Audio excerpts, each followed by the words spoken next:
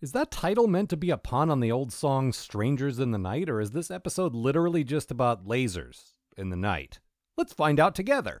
We open with a couple of young women in college. The blonde is an overachieving dreamer, and the redhead is horny and unfocused. I mean, my sample size of 1 says all redheads are like this in college, so that checks out. The blonde, Amber, is intrigued by a martial arts seminar hosted by G.I. Joe, but her friend, Sandy, is having none of it.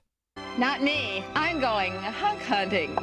I'm with you, Sandy. But Amber's super into it, volunteering to spar with him and then surprising him by not completely getting her ass kicked. Seriously, she lands one good blow and he thinks she's Daniel freaking LaRusso. Then he asks her out and he's so seriously into her that he even puts on a shirt. A different shirt at each successive date, as a matter of fact. And get this, he falls asleep at the ballet and she falls asleep at a baseball game. Do you get it?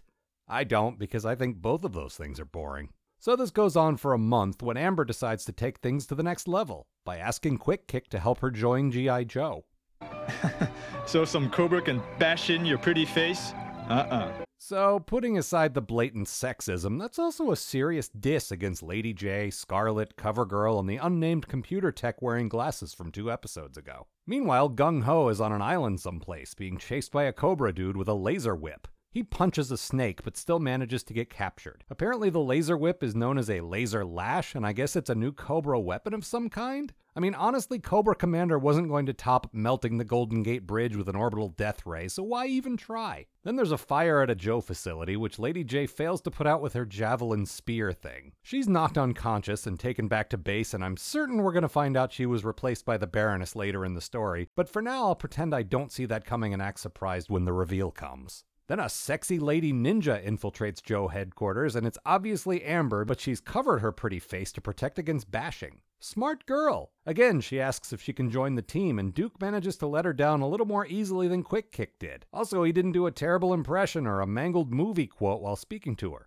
Did I mention that Quick Kick does that a lot? Because he does that. A lot, and it's nowhere near as cute as the show seems to think it is. Cobra Commander obtains the security code to slip his planes past the Joe's defenses, and I'm sure we're supposed to think it's Amber's fault, but it's clearly Lady J, and also this lady working on one of the jets just blurts it out with a civilian in the room, so she's not completely blameless either. During the attack, Lady J is the only one who manages to get into the air and fight off the Cobra planes, and then her aircraft goes down off camera. That's surely on the up and up and in no way suspicious. The spy is obviously Amber. The spy is Amber. See? Duke leads a super elite military force. He's a lot smarter than you or I. Dude's got this thing figured out. Quick Kick goes looking for her and discovers that she's taken it upon herself to go to Snake Island and clear her name, which is ridiculous because she's clearly guilty. Duke said so. Duke! So she makes it as far as the control room before she's discovered and captured. And this little reveal happens. I work for Cobra. What?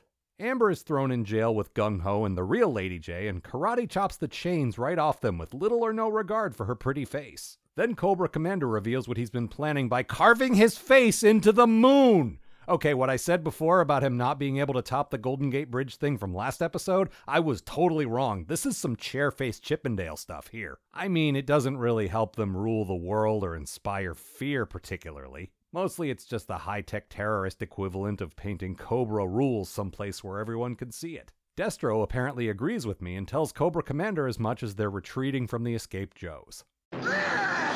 Everyone is against me! True genius is never appreciated in its time, man. The Joes apologize to Amber and offer to let her join the team, which she says she'd love to do when she finishes school. That should give her time to come up with a stupid costume and gimmick combo. I mean, look at these guys. I thought people in the military were supposed to wear uniforms. Not a single one of these people is wearing the same outfit.